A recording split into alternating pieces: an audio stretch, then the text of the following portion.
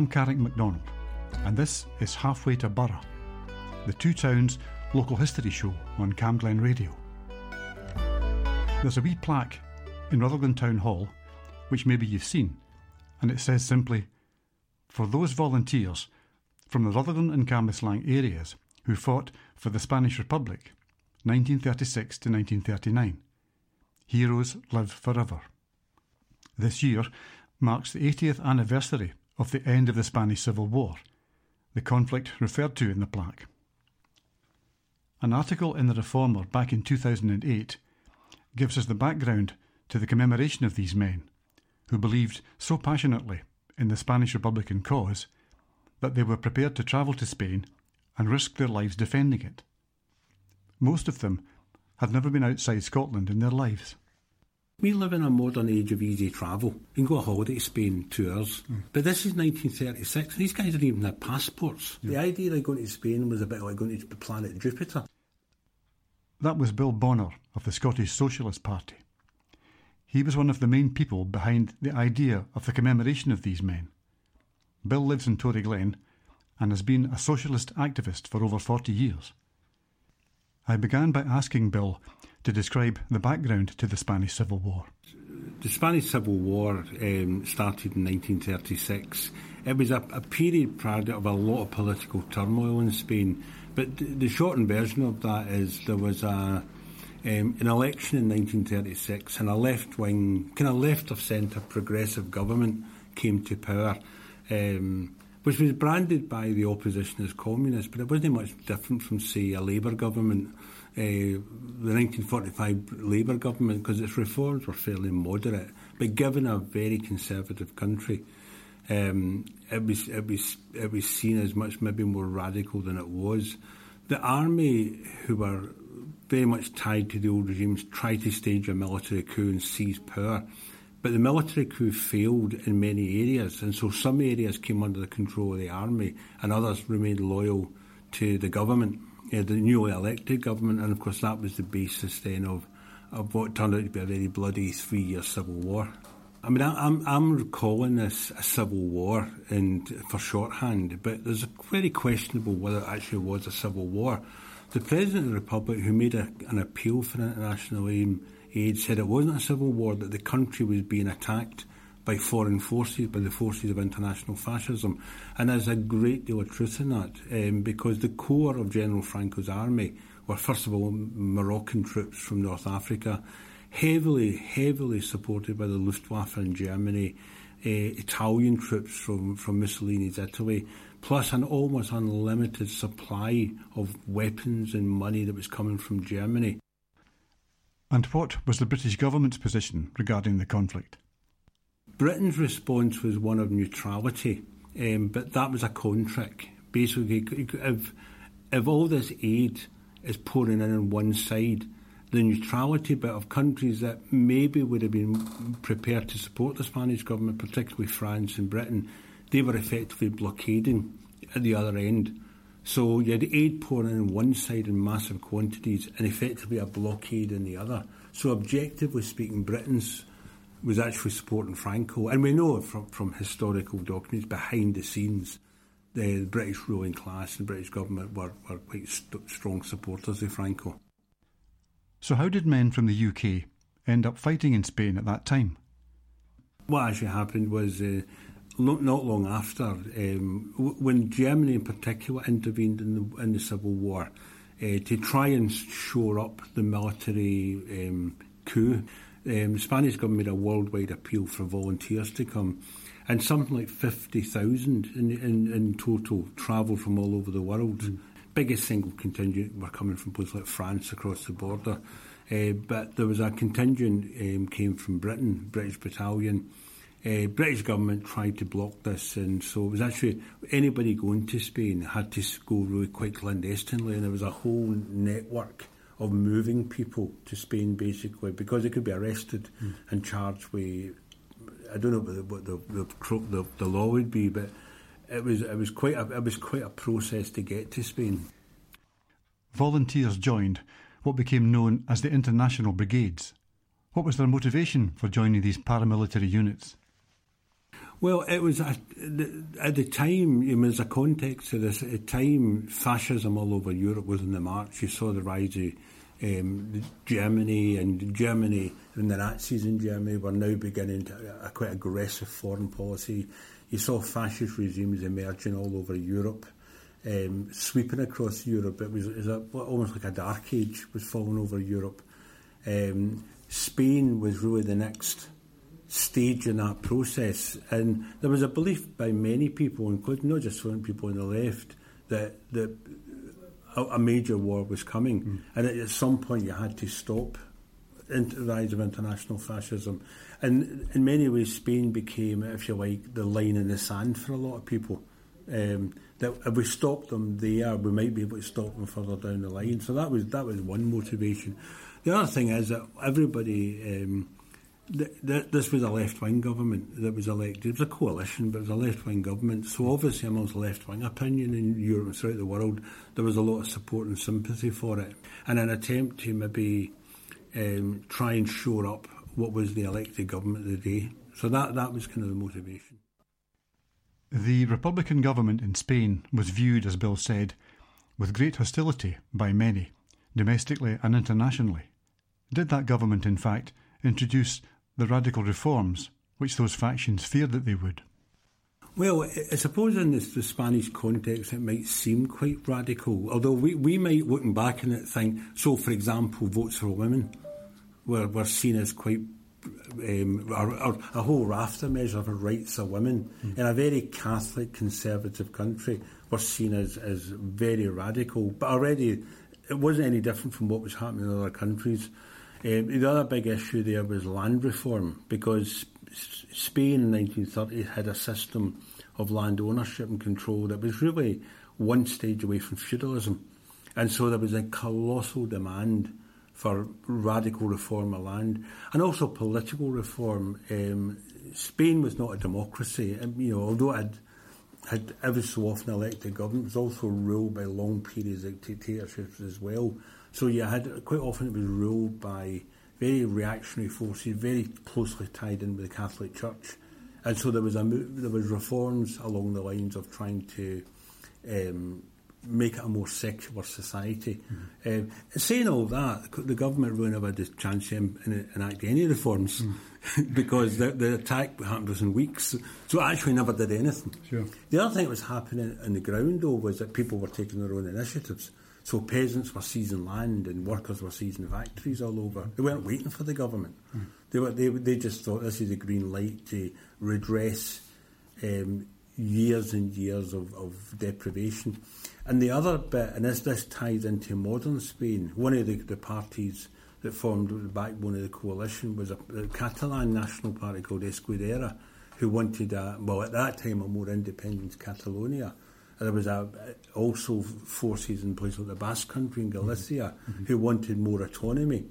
And so, again, they rallied behind the government. In fact, in case of Catalonia, were part of the government. As I say, as a way of achieving great autonomy. But saying all that, the government actually never enacted anything because it didn't last very long. And what prompted Bill to press for the commemoration of those local men who joined the International Brigade? I suppose a number of things. I'd always been interested in the Spanish Civil War. I have an uncle who was killed at the Battle of Jarama in 1937, which I always had an interest in it.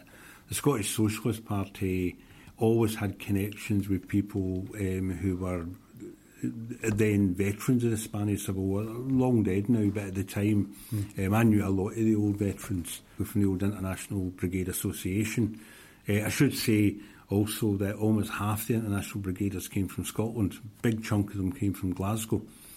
So the International Brigade Association after the war was largely dominated in Glasgow. But the interesting thing was that when the person who was the leader of the secretary of the National Brigade Association, Bill Alexander, died, and he had the archive. His greatest fear is that people would just forget about it. But something called the International Brigade Trust was set up. It took over the archive, etc. And actually, in the last 10 years up to that point, there's been a massive expansion of interest with it, you know. And so we were able to contact them. They were able to get almost instantly. So, for example, we said, who came from Rutherglen and Cambuslang? And they replied by return email. So they had every record of everybody had went, basically, in Spain, and who were they, and things like that. So that gave us the idea, well, let's try and organise something locally. I'm Carrick MacDonald, and you're listening to Halfway to Burgh, the Two Towns local history show on Camglen Radio. In this programme, I'm talking to Bill Bonner about the men from Rutherglen and Cambuslang who fought in the Spanish Civil War. So we approached South Lanarkshire Council at the time about holding the event. They, after some deliberation, agreed that the event. We put an advert in the local newspaper, the Rutherglen Reformer. It was just a small advert, but they ran it as an almost half-page, full-page thing, pictures. That sparked quite a lot of response from local people. And the event ultimately was a great success in here. We was maybe about 100 people here. We had folk bands here.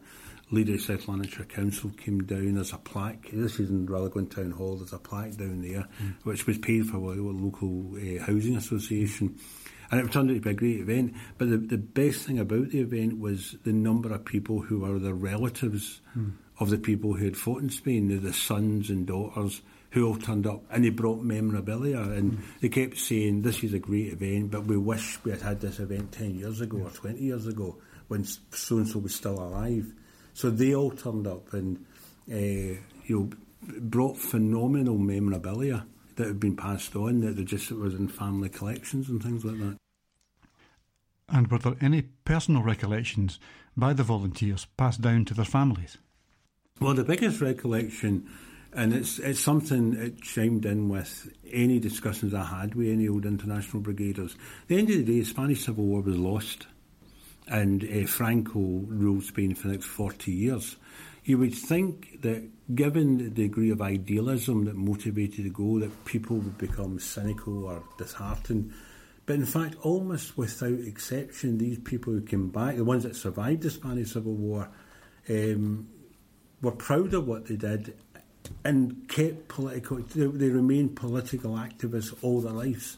It didn't in any way disillusion them, and that tied in very much with the memories of some of the people who were, because we were just chatting with them, and they were talking to the papers, and they saying, "Oh, my grandfather, and he was always proud he went, and he talked about it a great deal, and their biggest fear was the memory would just fade once that generation died out. The last veteran, I think, died about 5 years ago, but. And they said they would have loved to have been at an event like this. And the criticism was, why didn't we hold it 10 years ago? Or 10 years before, that type of thing. And that's a fair criticism, actually. We live in a modern age of easy travel. You can go on holiday to Spain 2 hours, 3 hours. But this is 1936. These guys didn't even have passports. And I remember talking to Bill Alexander, and I'm not talking about, he was speaking at a meeting. He was the leader of the International Brigades. And he tells this story to illustrate a point. He said, this is how we got to Spain. He said, myself and someone else, we met at Glasgow Central Station at 10 o'clock to get the overnight train to London. And then we were met on the other side and taken to a safe house. And then we're taken to the south coast of England and to another safe house.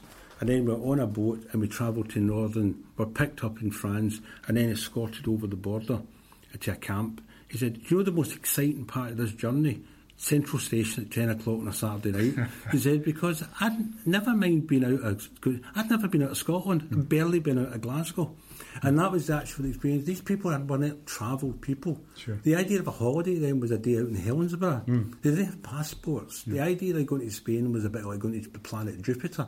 They probably knew where it was on a map. And he said that's the bit that people don't quite realise. It wasn't like, let's jump in a plane to Spain. This was a 1930s. These were all young working class people.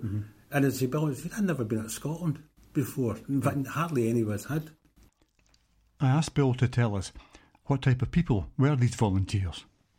Well, there was in total, it was about 1,500 went to Spain. The number of people who volunteered to go was much, much higher than that, but quite often they were knocked back. People who had wives and families and children, but by and large were told not to go. So it was always young single men. And they were, a lot of them were unemployed, because this is the 1930s. So a lot of them were former workers who were idle. A lot of people were miners or ex-miners, dockers or ex-dockers, that type of thing. But again, young men. The average age was in the early 20s. And did they have any military experience? No, because of the age-wise. Too young for their First World War. That's exactly it. Yeah. If it had been a decade earlier, there would have been ex-members of the British Army who would have joined, who probably had military training. This is the mid-30s. Sure. I think of the number of people who died from Scotland, I think there was about 70 or 80 died. I'm just trying to remember, there was a banner in the People's Palace that listed them all. I'm sure there's about 70 or 80 died. A lot of them died in one battle of Jarama. The Spanish Civil War ended in defeat for the Republican government. Bill describes the legacy of the conflict. Well, modern political Spain in many ways is reflecting some of the conflicts at that time. If you look at the recent referendum, banned referendum in Catalonia, and the action of the Guardia Civil, the Civil Guard, who were paramilitary police, they were the paramilitary police under Franco.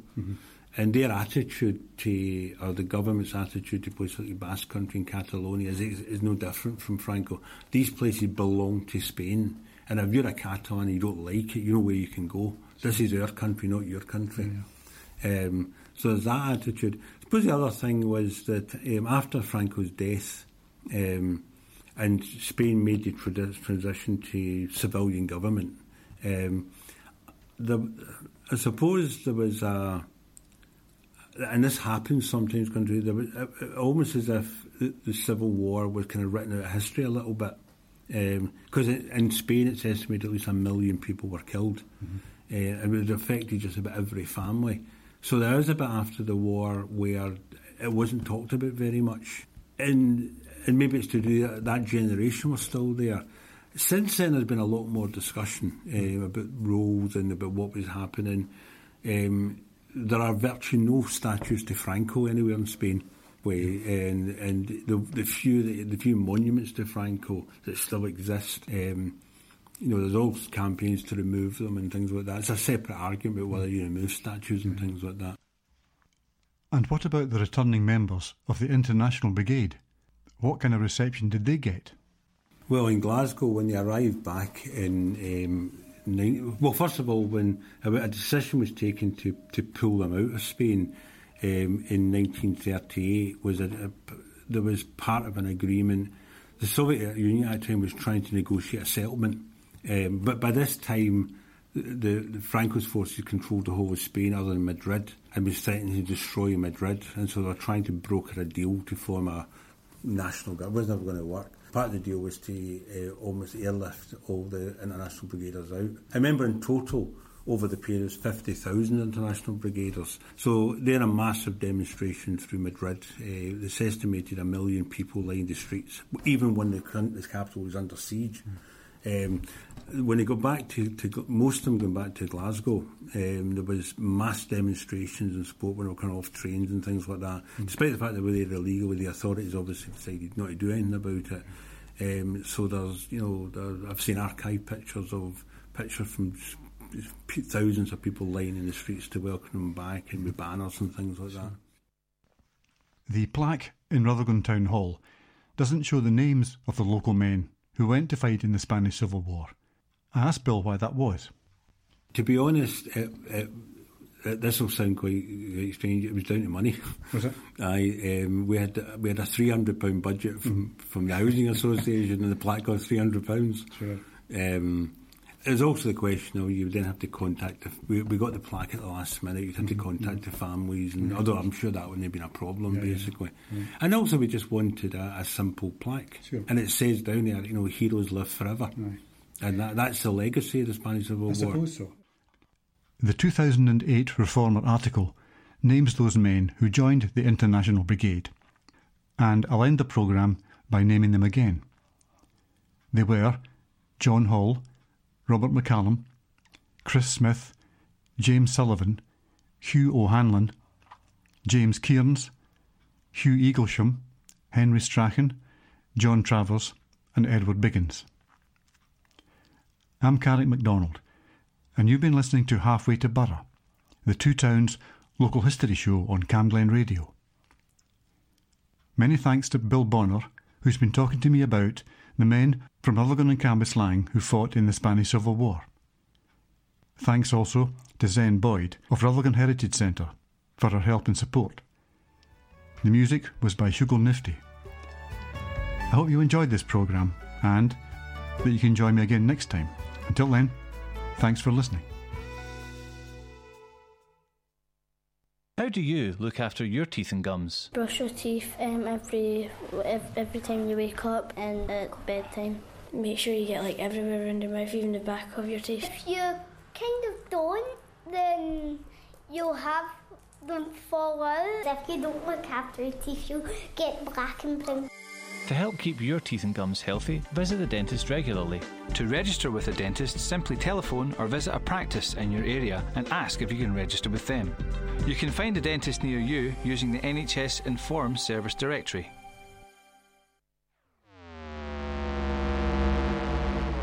You are listening to Press Pause on Camglen Radio. This is a programme that focuses on nature sounds to promote relaxation and mindfulness. For the next half an hour, you will hear the sounds of the River Teith in Callander.